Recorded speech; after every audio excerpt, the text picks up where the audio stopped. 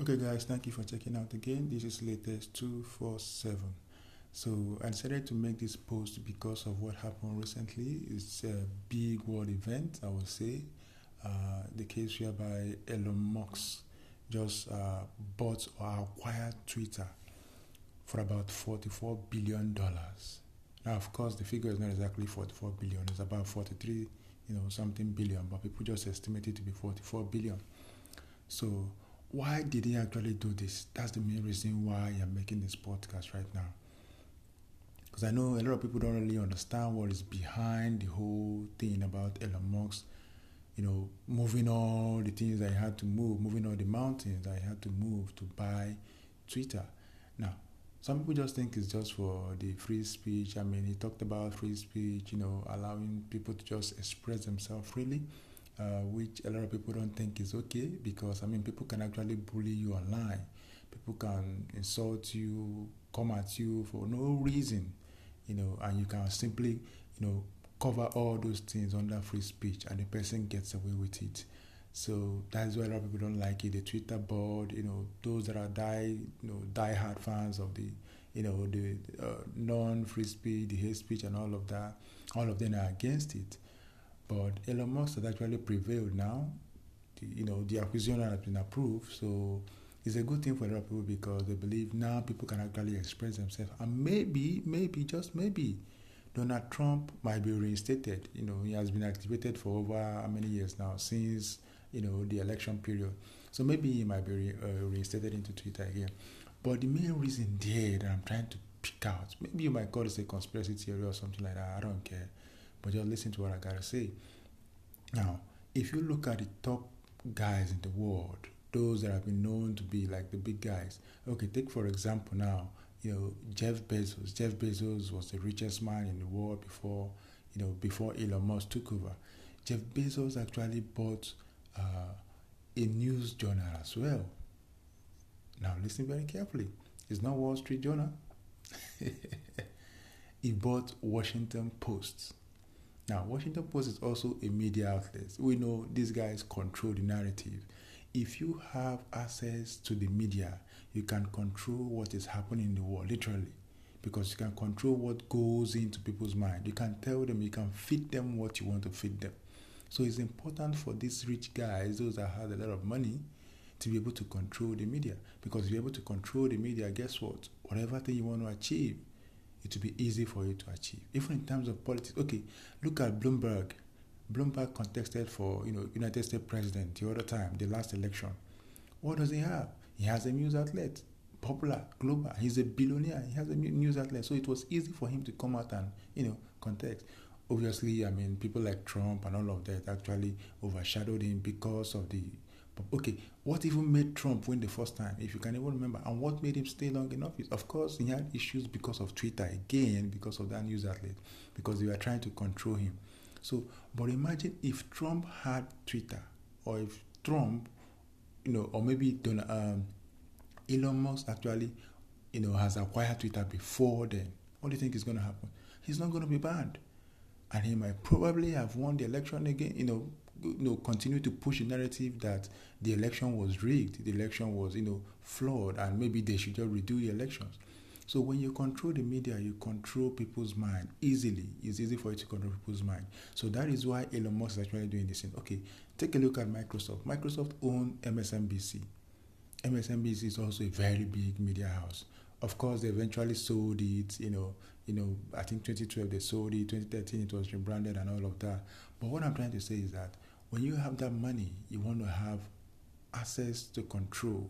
You want to have leverage to be able to control what people think about you, what people think about your company, your business, and how you can also reach out to people, especially when it comes to political narrative. Now, Twitter is like the media hub of Elon Musk. Elon Musk has a lot of billion-dollar companies that moving around, and he uses Twitter to promote these companies. He's not really very active on Facebook, on Snapchat, on Instagram, and all those other places. But Twitter is the main place. Go check his timeline. Of course, he's the main lord. A meme, he posts meme. Talks about people the way he want, like the one he talked about Bill Gates recently. About losing a bone and all of that. All those things are just to get attraction. All those things are just to get attention, rather, to get people to come to his page, and eventually he promotes what he does. He posts about Neuralink, he posts about Hyperloop, he posts about Tesla, he posts about SpaceX, he posts about... So all these things are just marketing strategy. So it's important for him to own this platform so as to guarantee, listen very well, because this is the only reason I see why he's making all this move. It's important for him to own this platform so as to guarantee that he will not be kicked out from the platform. Now, that is the main thing I see why he's spending this money. That's why he spent this $40-something billion. Not because he just wants to spend it. I mean, he can use it to get any other thing he wants. He can use it to buy yachts, just like Bill Gates. He can use it to buy yachts, just like Jeff Bezos. He can use it to buy, he even said he doesn't even have a house right now. He sold all his houses, so he's sleeping from different, different places. So he's living a minimalist life. So imagine him spending that kind of money. He's spending it because he wants to ensure that he does not get kicked out of Twitter for no reason. Because the kind of things he posts is very controversial. Look at what he posted about, what he posted recently about Bill Gates. Because Bill Gates was actually shorting Tesla. And Bill Gates was now chatting him up, telling him he wants him to, put money into philanthropy, and all of that, because Bill Gates is like, the advocate for philanthropy, foundations and all of that. And he told him, no, I can't do that he asked him, how about your short? Are you still shorting Tesla? And Bill Gates said, yeah, sorry, that he's still doing that. He said, you can't be shorting Tesla. That is actually a company that is in the right direction to help control the global warming, which is, the environmental crisis and all of that we are going through.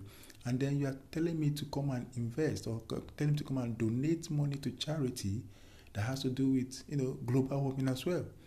I'm already doing a lot producing Tesla, because Tesla, and people will say, what do you use to produce Tesla?